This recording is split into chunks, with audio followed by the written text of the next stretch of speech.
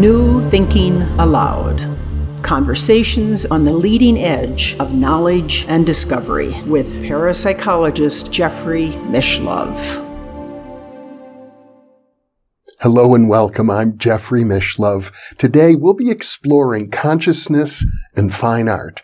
My guest is James Tunney, a Renaissance man who is an attorney who has lectured all over the world on international law. In addition, he is a poet, a scholar, and a fine artist. He is author of The Mystical Accord, Sutras to Suit Our Times, Lines for Spiritual Evolution. The Mystery of the Trapped Light, Mystical Thoughts in the Dark Age of Scientism, as well as two dystopian novels, Blue Lies September and Ireland, I Don't Recognize Who She Is. James has exhibited his artwork throughout Scandinavia and also in London. He lives in Gothenburg, Sweden, and now I'll switch over to the internet video. Welcome, James. I'm very happy to be with you once again. Thanks very much, Jeffrey. I was just reminded of that American comedy where the family arrive at the Louvre and they arrive late because they've been going around the roundabout and they're outside and the father says, "Quick, we've got 15 minutes to see all the great art treasures of the world." So I'll try not and do that today. I'll try and listen to your questions a bit better. Well, the world of art is so vast. You could spend all day in the Louvre and you would only really be able to appreciate a portion of it. And, you know, my own experience visiting some of the great museums is that after, let's say, 2 hours, I can't absorb any more, even if it's right in front of me. It takes a while to digest all of that visual stimulus. Yeah, I'm probably not as long as you because that, I agree, it's overwhelming because we're talking about a concentration which is decontextualized, and I have that thing as well. So usually when I'm going into a gallery now, I focus on one thing or focus on something I haven't seen before. And I suppose painting, of course, when we're talking about painting, we can narrow it down substantially so we don't include the entire spectrum of art. Well, I suppose as a starting point, when we talk about fine art, we're talking about images. And I know occasionally there will be words that are part of a painting. I know you include words occasionally in your paintings, but by and large, the visual arts are a nonverbal form of communication. That's true, and it's not true. It's a general description of an area which is not related to words. On the other hand, if we look back at the great illuminated manuscripts of the Celtic word, we see a marriage of figure and the word, and that comes also in later. If we look at Basquiat, Jean-Michel Basquiat, or Warhol, or some of the more recent successful modern artists, they also utilize the word. And one of the greatest minds, in my view, in history, Hildegard of Bingen, used pictures and words also to illustrate our mystical experience nearly 1,000 years ago. And later on, remember that the Celtic monks had a big influence on continental Europe before that time, in Switzerland and Germany and elsewhere. And also, when we come to look at Jung's drawings, he has a mixture of words and images. So it's there, and most of painting is seen to not involve words. I've used words, and in fact, some of the more popular of my paintings have involved words, because people can relate to that a bit easier without having to engage in understanding where something fits in within the tradition. Well, to oversimplify things a bit, I suppose you could say that when you combine words and images, you're speaking to both the right and the left hemispheres of the brain. I think that's right. I think the idea of the image is critical in relation to understanding psychology, in relation to understanding mystical experience. That in most contexts, apart from clairaudience and contexts where people hear words, often they see visions. Sometimes they go together. Like in the context of St. Paul, some of the observers didn't hear the words, but they saw light, for example. So we can have different perspectives on that. But some people, as you well know, but as I've read about, some people think more literally. They think in terms of words, and they don't think in terms of images. Some people are more biased towards images. And the two parts of the brain certainly, or parts of the brain, work differently. And I've been reading about autistic children and the need to manage the relationship between the flow of images and the flow of words and the relationship between them. So in some senses, we are accessing different parts of the brain, and they can puncture consciousness in different ways. But they operate in a symbiotic relationship. But it does make us think about what the image is and what the significance of the image is, because in terms of painting, it's the image which is critical. And I would argue also that the image is the basis of mystical experience and also the basis of revelation. And but then we also have to consider the notion of sound as well, but that's for another day. There are scholars who would claim that before human beings ever developed a written language, they thought primarily in images, and that the earliest forms of writing were pictograms.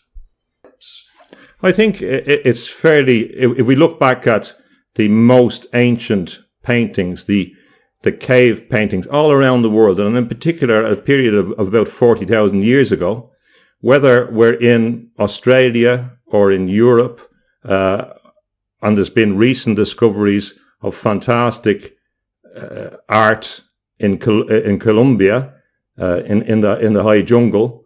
So we have fantastic galleries of art, and we see similar symbols arising in each context. There's often a recurrence of animals, and that can mean a number of things. Of course, there's a relationship to the animals they ate, although many animals that they didn't eat were represented. So people, from the time they sat around a fire, could also pick up the charcoal and begin to draw things and begin to make symbols and begin to represent things. And obviously, a picture is the easiest way to denote something or to signify something. So there's no doubt about that. And there's also the idea that symbols are important and on a deeper subconscious level. And if we look at certain philosophers like Owen Barfield, he talked about the idea of a deeper participation in relation to the world beforehand that we have lost. And to a certain extent, people may have had more access to interrelationships, in which context symbols may have been easier to represent the processes that were going on around them. I think I recently interviewed Betty Kovacs, and the topic of that interview was the language of the soul. And essentially she's saying that in our dreams and in what she calls the mundus imaginalis, where the soul creates language, it's largely symbolic. It's largely visual. I heard that interview and I found it very enjoyable. And I agree with her, basically, because when we're talking about the image, when we're talking about painting, image, imagination, imaginal, we're in the same area. That's the context we're talking about. And yes, and she talked about why people were painting and why they did these cave paintings. I agree with her interpretation. And I would also add another interpretation that I used to live in Cantabria in the north of Spain. So I've been to a lot of these caves, and in some of the caves, the special pictures of the animals are deeper in from the main chambers. And it suggests to me that these may have been initiation sites, and that the particular animals that they represented, which were not always the animals they ate in certain contexts, represented the spirit animals that they were going to encounter, and the therianthropes and the human animal figures were representing the imaginal world they were going to enter in those states through the darkness, or perhaps with aid of other substances, but simply through the darkness they would be able to encounter those beings. So yes, I would also, in support of Betty, stand against a very materialist analysis, because there are a lot of scientists now who are dismissing this and this looking for the lowest common denominator explanation in relation to all these cases, so that there was always a simple, pragmatic reason why they did this, and they failed to engage in the higher value experiential force and endeavor that was behind these art and expressions. Well, I'm under the impression that in ancient times, not only the visual arts, but even poetry and drama were all designed to have an initiatory impact on people, to take them into the spirit realms, into altered states of consciousness. And I think that even today in this so-called modern and postmodern era, a lot of art is still designed to do that. I'm a bit reluctant to describe that experience in the contemporary context, because it includes a lot. But yes, all art is associated in some way with changing consciousness. The reason why it's changing consciousness is important as well. It's not always a good reason. We have to understand that images can be used to manipulate us. So in my view, there's a spectrum associated with the image. Bacon talked about the difference between genuine painting and mere illustration. And I agree with him on that. So at one end is what he would describe as mere illustration, which didn't have deep artistic merit. That's not to say anything bad about illustrators or some of the great illustrators like Norman Rockwell in the United States, who transformed it into an art form. But in relation, what he's talking about is where someone is illustrating an image for another purpose, as a servant of someone else, as opposed to as a servant of the psyche or the spirit. And in the context of propaganda, of course, we have to consider that the image can be utilized for other purposes. So in all these cases, yes, we're changing the consciousness, but the integrity of the artist, or the motivation of the artist and the motivation of their image in the context, is important in relation to the final ends of that.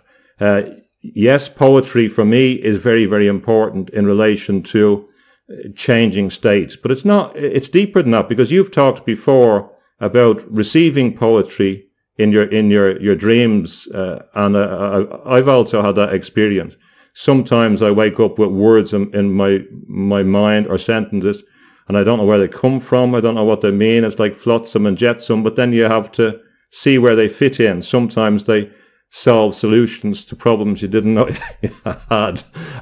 Sometimes they're riddles. And this is the language of the koan, of the subconscious, of the oracles. And I think that in the end, if for example, which we'll talk about again, in some dystopian future where human qualities are taken away, two of the most important surviving qualities will be humor and poetry. Because poetry is something which is quite difficult at the moment, or will be difficult, for computers or even artificial intelligence to engage in, because it's a higher level metaphorical power, which requires a relationship, a metaphorical connection, analogy, a different type of thinking. That's very, very important. But yes, poetry is very, very important. The visual image can do this. Bacon said that you have to remember that a painting operates on someone's nervous system. So when it's the same point that you were making about coming into a gallery. It's affecting your nervous system. That's a very, very simple idea, but it's true. It goes into your head, into your physical form. People retain images in their mind. So it's very, very powerful. We allow these images in all the time. And if we engage with a painting, thinking about the artist, thinking about the experience, thinking about the context, we can attain a deep relationship which takes us out of our own consciousness. And I think that one of the greatest values of paintings is to help us see something differently, because seeing is a critical part of the process. Of the image, and we have the process of seeing and the process of looking. Well, you have been a painter, as I understand it, a fine art painter. It really began in your childhood. Can you talk about what it was like as a child to begin that process for you? What were you reaching for? I was brought up with 5 sisters in Dublin, and I discovered I have another one in California, which is great. But so you're always influenced by the people that are around you. And I remember very distinctly that there would be certain books, for example, around the house that, say, my older sister had, that you'd pick up and you say, well, what's this, as you're small? I remember one on yoga, for example, that I read intensely and began to practice yoga. None of my mates were doing yoga, but at the time. But I remember distinctly seeing a book about Cézanne. And I'm looking at these pictures and saying, well, that picture of reality, well, I'm translating. I didn't talk in those terms when I was a kid. But I was realizing that the picture that this person was showing me of the world was totally distinct from a photographic image, was totally distinct from the idea of realism, the idea that reality is fixed, the consensus about what we see is fixed. So my sister did go on and study art and to the degree in art. I didn't. I took another path, and I just was self-taught in that sense. But I was influenced, and she, for example, when I was coming to learn how to stretch or build up canvases and size linen and things like that, I was able to draw on her experience. But that idea of you can see the world differently if you look at what artists do. And then the deeper question with all of this is, well, what is reality? For certain people, they say, that's a good painting, meaning that the painting for them is in accord with the standard view of normal consciousness. It looks like what they see in their head. But artists can go and change that image. They can go behind the front. They can simplify, accentuate, purify, so you can perceive the image in a different way. Because if you think about the greatest realistic painting, that really means that it's the greatest illusory painting, because a two-dimensional representation of a three-dimensional thing, by definition, is an illusion. We get confused about that. Well, there was a huge shift, I think, in the art world following, I suppose it was the development of photography, where the photograph seemed to be such a perfect illusory but representation of reality. It was about then I think the fine artists realized that rather than compete with photography, they could take their artwork in a different direction. I think that's true. I think that's true as a central statement. Although the qualification would be made by people like David Hockney, who has studied the use of optical devices in the history of art. And his argument is that the use of optical devices, like the camera oscura, for example, has been around for a long time, and that most of the great artists who depict very minute detail were utilizing optical devices. So they were very, very aware of this, and we can see this in many great artists. So that awareness was there, and that was very useful when you wanted to make a pre-photographic or a very accurate representation of what was there.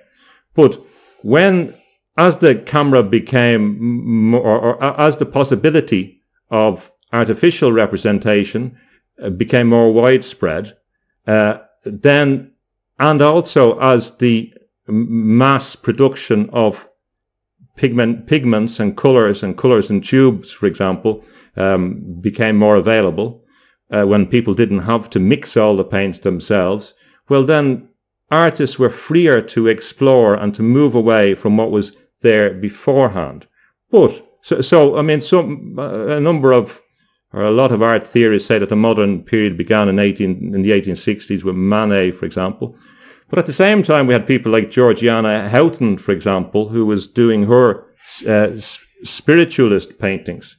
So that, in many ways, was a movement away from both realities to achieve a higher reality.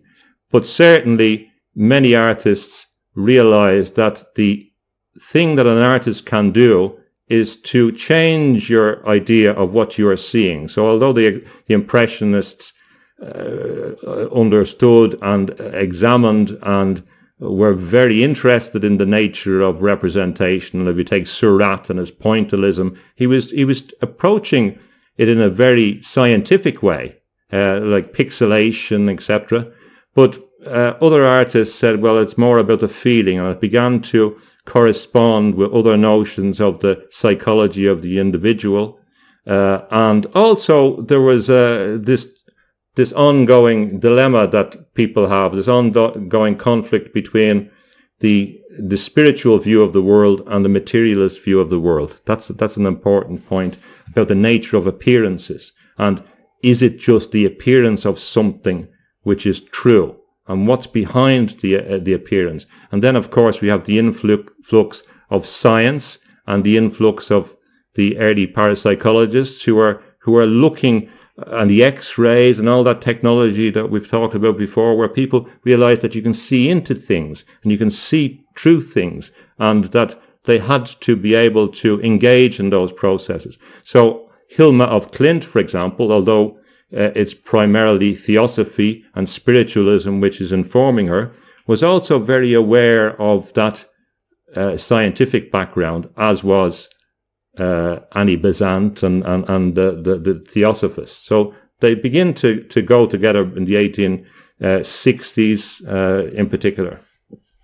Well, I understand a very important influence was a book by Annie Besant and C.W. Ledbetter called Thought Forms, in which they claimed through clairvoyant vision they could see the thoughts. I recall an image of a cathedral and with all sorts of colorful clouds above the cathedral, representing the thoughts, I guess, of the people engaged in probably a mass service inside of the cathedral.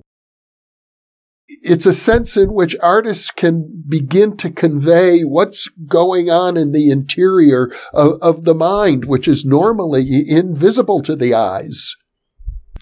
Yes, and she would have informed Kandinsky, for example, the great Russian painter who came to live in Germany and who wrote on the spiritual art in 1910, 1911. So he was very informed by that, and you can see the influence on his earlier expressionistic kind of style.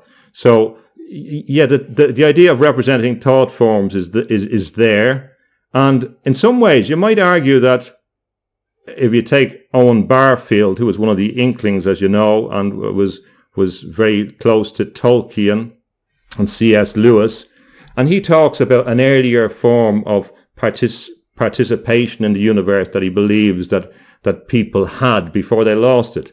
In some sense, it may be that people are, like Annie Besant, were identifying a movement or trying to reclaim what they believed was there beforehand, as well as another basis, as well as seeing into things with science and understanding that there's all kinds of invisible things, the unseen world that we can't interpret. But I would take it back a bit earlier, and the book by William Hewitt in the mid part of the 19th century, The History of the Supernatural, which was a critical book which influenced, his daughter influenced Georgiana Houghton. Now, he was arguing for spiritualism, but this is an important point. The spiritualism meant the supernatural. He was reacting against the dominant or the increasing dominance of the materialist view, which denied any spiritual phenomenon, not just spiritualism, but any spiritual phenomenon. So he wrote The History of the Supernatural in the middle part of the century, referring back to examples like the seeress of Proborst that Jung talks about. This was a woman in Germany in the 1820s who had some remarkable experience about remote viewing, but she also it was reported by the doctor, she would draw in trance. She would draw circles. She would draw other forms.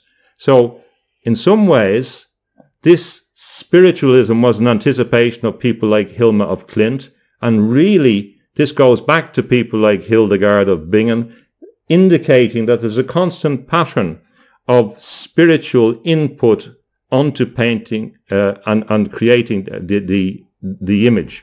So it's a very long tradition. And one point is important. Spiritualism has become confined in its meaning by materialists to refer to people who communicate with the dead in a narrow sense. And then they usually say, and we found this fraudulent spiritualist, so therefore it's all wrong. But remember that the argument, the use of the term spiritualism was much wider to include all the supernatural. And there's a suggestion that the attack on spiritualism is part of that kind of overzealous materialist agenda, in my view. Well, if we go back to earlier eras, it does seem to me that, let's say, the High Middle Ages, the church was so powerful and pretty much all art was done under the auspices of the church. And it was all designed to portray heaven, a permanent reality in heaven. And the earthly plane, the material plane, was viewed as a vale of tears where we are passing through temporarily before we reach our eternal home. I think all of that changed around the time of the Renaissance when the philosophy of humanism became more dominant and people would say man is the measure of all things, not God. Yeah, yes, I see the thrust of the point, but one would have to say that the idea of humanism didn't emerge from nowhere. The idea of humanism was in Europe fundamentally related to the Judeo-Christian philosophies as informed by the other philosophies, the Hermetic philosophy as it came in through Florence and others. So if we look at ideas of the human, Mirandola, for example, following on from Ficino in Florence, it came out of the context in Florence where we had a synergistic relationship between the church, but they weren't the patrons really. It was the families like the De Medici who were supporting, the De Medici family who were behind the early banking systems, who were utilizing the supposedly non-Christian practice of usury, who were developing mercantile systems and mercantile documents, who, feeling a bit bad for the going against the church, could satisfy the church in other ways by providing facilities for great art. But they saw it as part of a kind of holistic approach whereby, well, even warfare, because we had the different city-states there, and we remember that Leonardo da Vinci also developed weapons of war.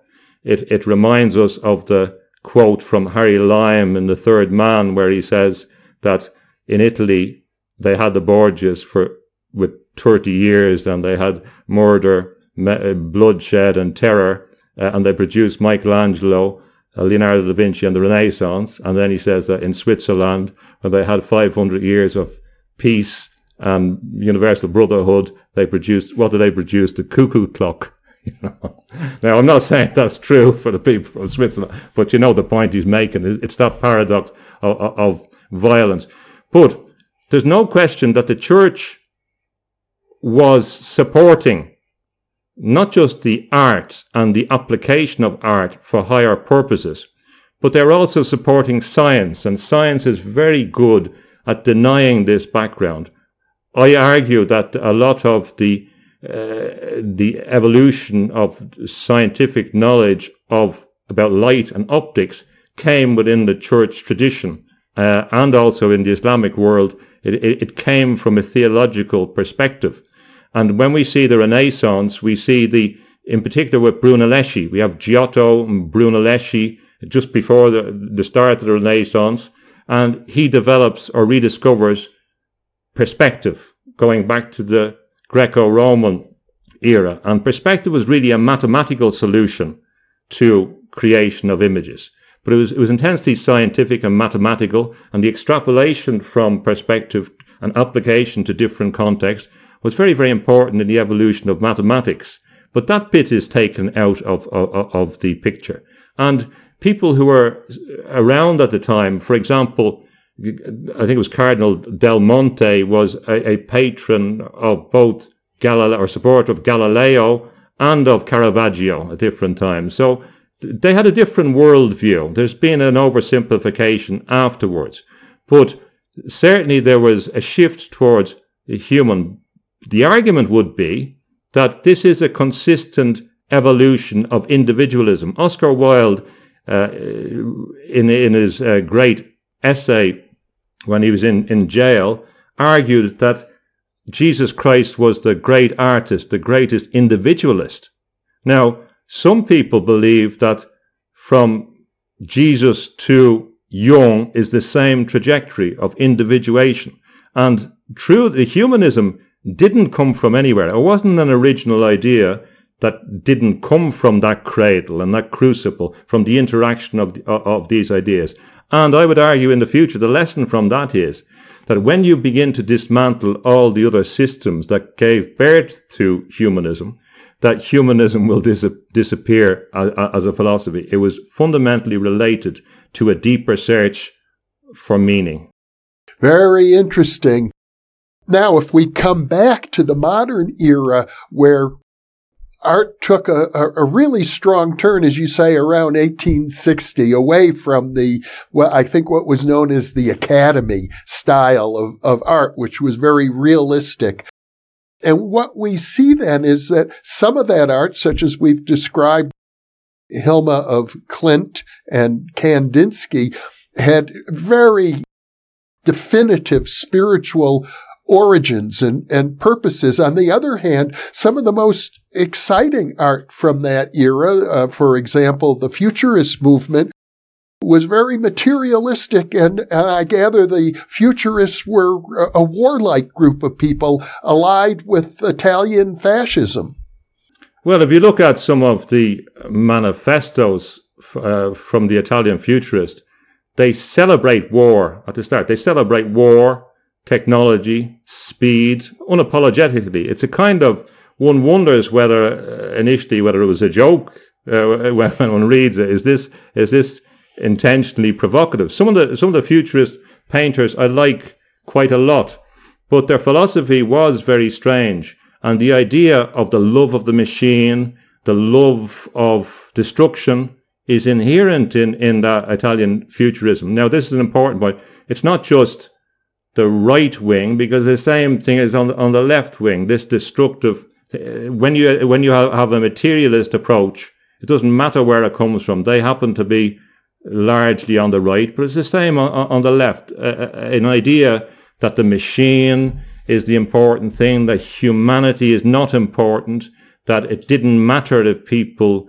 died, that there was a very, very strong Nietzschean impact on that. One artist that anticipated this, of course, was the great William Blake. And William Blake uses words, uses images. He anticipated and identified exactly this division between the material view and the spiritual view. And another interesting point about William Blake in relation to parapsychology was that in two instances, William Blake said that he got a technical solution from the spirits. In one example, his brother Robert had died. He had seen his brother's spirit go up from the body, clapping into the other world. And when he was trying to solve a particular printing problem, his brother told him specifically how to do it. So Blake has made and has accepted contributions towards printing. He had a unique style in his etchings. But he got that from his brother in the spirit world. And also, on a second occasion, he claimed that Now, when he said he claimed, I accept his statements because I don't see what incentive he had to make it up. So I accept it. He said that he got, and this is maybe a bit more difficult to accept for some people, he got the solution to making a particular type of paint, a distemper. Distemper is generally refers to a mixture of pigment and glue. And he said he got the solution to this problem with distemper from Joseph the carpenter, who I presume is from Nazareth and from the spirit world. So it's quite incredible, but it's an interesting parapsychological example. But he was the one who really went against the academy earlier on. He hated Joshua Reynolds. He believed that the academy, where he'd started off, was going the wrong way. It was all about measurement. It was all about reductionism. It was all about Newton's idea of the world, which was very, very limited. And he believed that they had got it wrong. He understood that science could achieve great things, but he believed that the imagination was the most powerful thing. And I listened to your interesting talk about Neville Goddard. Neville Goddard's idea about Jesus and God being the imagination comes from Blake. Blake laid that idea out. He was very, very clear early on, and Goddard accepts that. In your art in particular, you consider yourself in the tradition of expressionism as an art form or as a movement within art. Let's talk about the expressionists. What were they aiming for? It's a very, very difficult concept, and you can read a whole loads of books, and there's difference. When I talk to people who describe themselves as expressionists in the theatrical or dance context, it means something different. So it's a lot of these terms are very shorthand, and also we have to consider, like in Kandinsky, he had a little expressionist phase, and then he moved on from it. And if we look at another artist, for example, Jack Yates, who was William Butler Yeats's brother, and his later phase was quite expressionistic. A lot of his earlier work, I respect it, but it doesn't appeal to me that much. But his expressionist work was very interesting, and he brought in the mythic into his art, and he had close connection with Kokoschka. So that tradition of a great, deeper, inner expression is important for certain artists at particular periods. So some people may be expressionist for a period and change, but often it refers to a particular period from 1905 to 1920, particularly in Germany, and there was particular reasons behind it. Again, Kandinsky came into that for a while. We had the Blue Rider movement, for example, and it covered a period up to the First World War, and I think thereafter, although people say it was a different period, we see the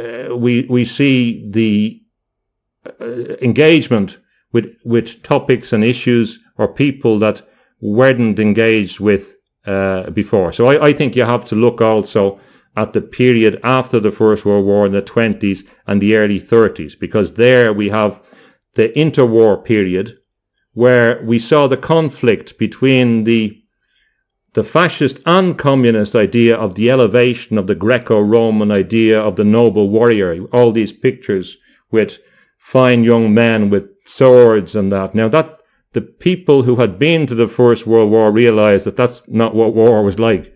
And Germany was full of people who had been crippled and maimed in the war. And some of the painters were saying, well, it's not like that, and this is the reality. And of course that created great revulsion, which is why one of the reasons why that art was regarded as degenerate, and the Nazis had a degenerate exhibition in 1937.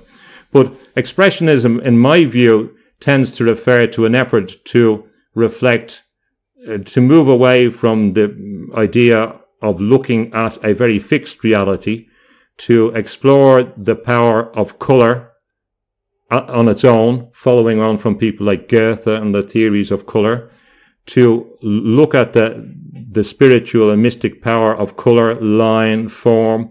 And of course, expressionism informed the Bauhaus and the significance of the Bauhaus, it was there in the background for a lot of people involved in the Bauhaus movement, who sought, although that seems very formal and in some ways industrial, domestic, they had that idea of colour theory, which informed it quite significantly.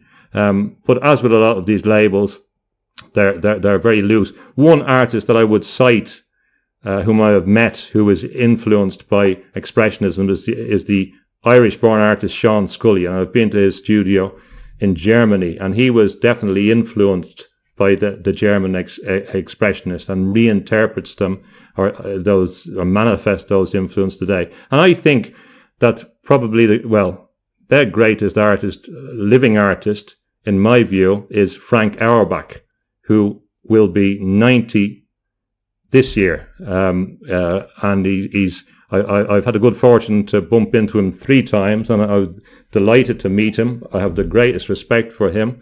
And for me, his style is expressionist, and in particular, his outdoor pictures, his landscapes, for me, represent the greatest contemporary art, certainly. And he has had models or sitters who have been attending him every week for 20 years, for example. It's incredible. Like the incredible exploration. He will be regarded as one of the greatest painters of all time. Not many people know who he is, but it's the same with a lot of these great artists. Another artist, we could call him expressionist. I don't think that label would fit, but in the same vein as Ian Fairweather, a Scottish-born artist who lived in Australia. And I went to see where he lived. Where he had lived. He lived in a clearing on an island, on Bribie Island, north of Brisbane, in a kind of shack. And the great art critic Robert Hughes went to visit him. And when he visited him to do an interview, he found that the man was sick. He had gangrene because he tried to feed an iguana a piece of cheese from his toe. So I love these characters, but the expressionism for me is generally refers to the use of colour. And the other artist that I would refer to as an example, perhaps, is August Macke, or August Mack. He died during the First World War. His use of colour, and this painting is one of his paintings that I was thinking about. It's the Turkish Cafe. Very, very simple painting. And I remember when I was in Scotland, in the academic world, and I was kind of coming to the end of it. I had enough of law, enough of regulations, the administrative system, the whole lot of it, and of my own accord. And I remember sitting in a cafe, talking to someone about some complex procedural thing, and I saw a print of this over their shoulder, and I began not to listen to them. And that particular painting began to, in its simplicity, began to have an effect on me. So one should not underestimate the mystic power that an image can have on you. And you don't know sometimes that an image is operating on your subconscious or conscious. It can trigger, as Bacon says, open the valves of emotion. That's what a painting should be able to do. And how it does that is a mystery in many senses. Well, now you've mentioned Francis Bacon, and I'm under the impression that you've also taken quite a bit of inspiration from his work. I have done, yeah. He would be another person that would have been interesting to meet.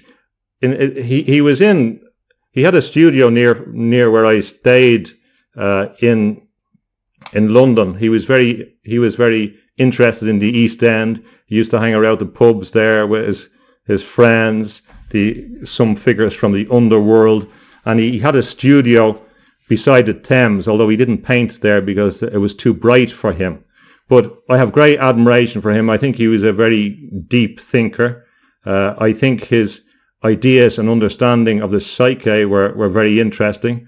I think he had Francis Bacon couldn't draw, and sometimes a limitation is a great advantage. Because he couldn't draw, he had to explore the surface and the application of paint in different ways. Sometimes he flung the paint at the canvas, and sometimes that can work. His great philosophy was that tradition of chance. He believed that chance was very important, that there was an opportunity that arose through chance. There's no other way to say it. And he was very interested in gambling, the roulette table. He lived in Monte Carlo for a while, and he believed that chance in relation to the artistic context was a very important force that you had to learn to utilize.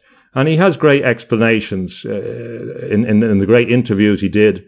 For example, he talks about the power of the first stroke on the canvas. He said, if you look at a painter painting a wall, the first stroke has the most power. And then after that, it begins to diminish. And you can think of that when you're painting a wall sometime, that initially it's very impressive and then it's less so.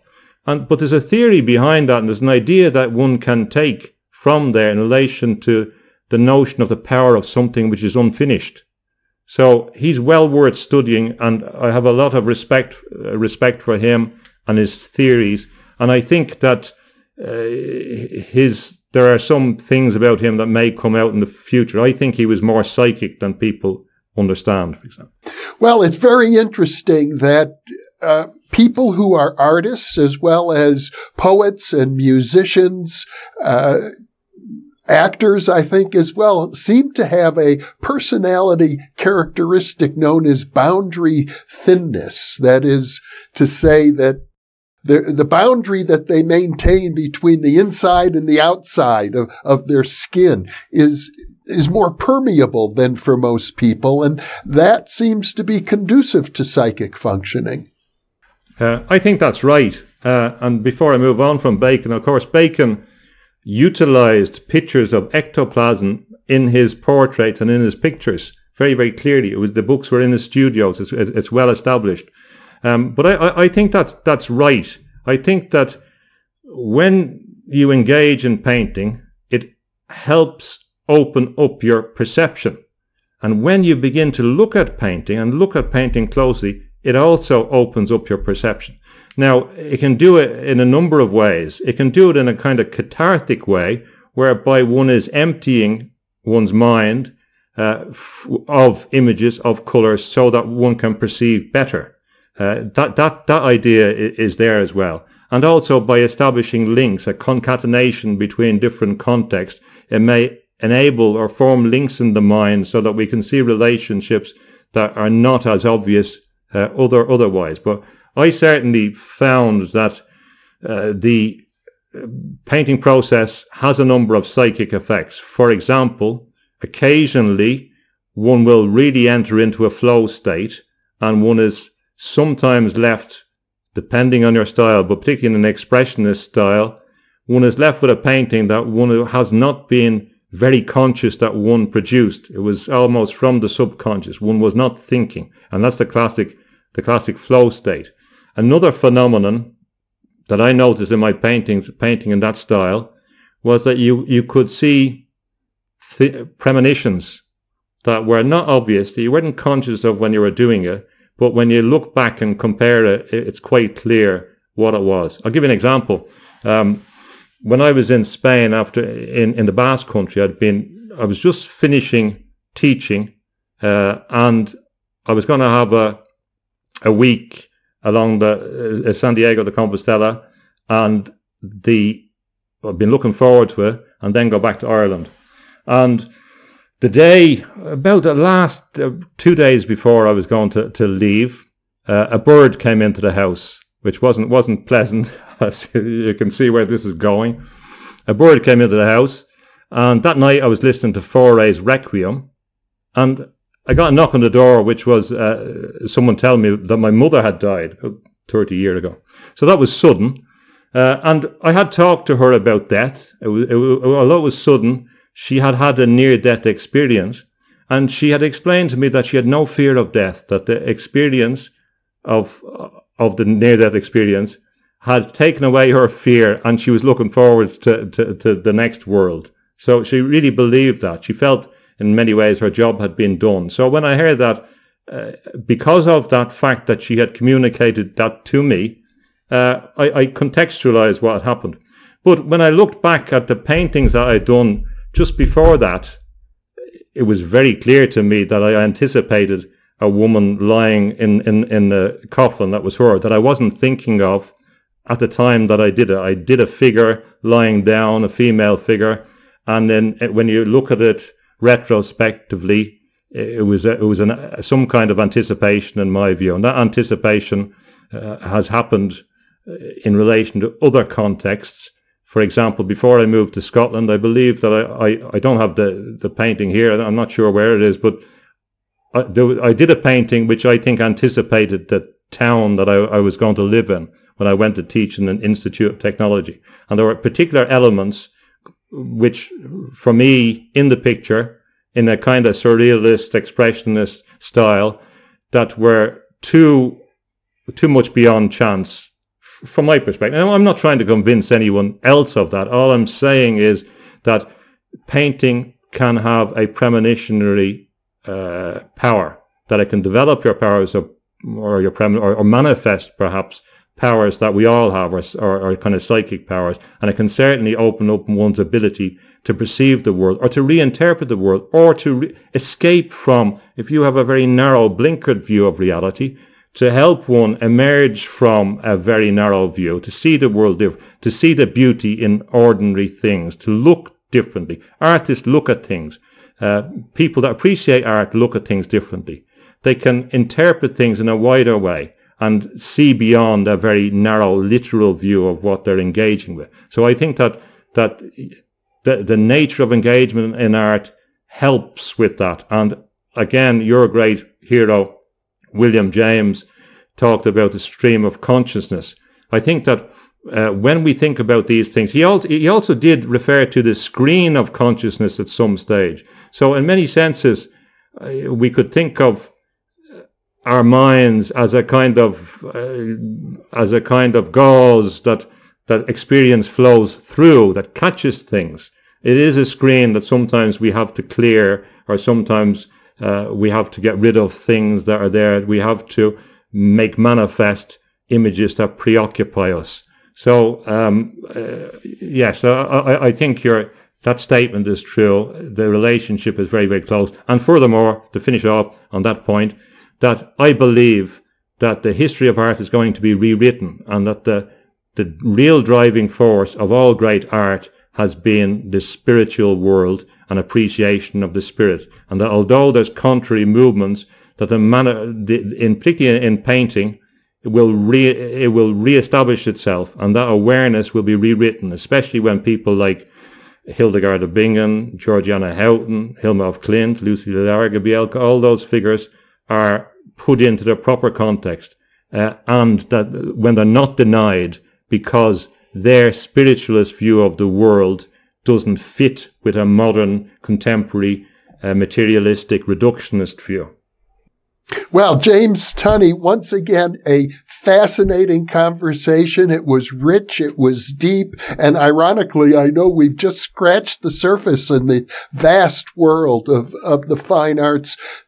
So I look forward to more conversations with you. We can probe these things yet to another level. But for now, thank you so much for being with me. Thank you, Jeff. I'd look forward to it. Can I just finish the last point? I don't want to leave you so abruptly.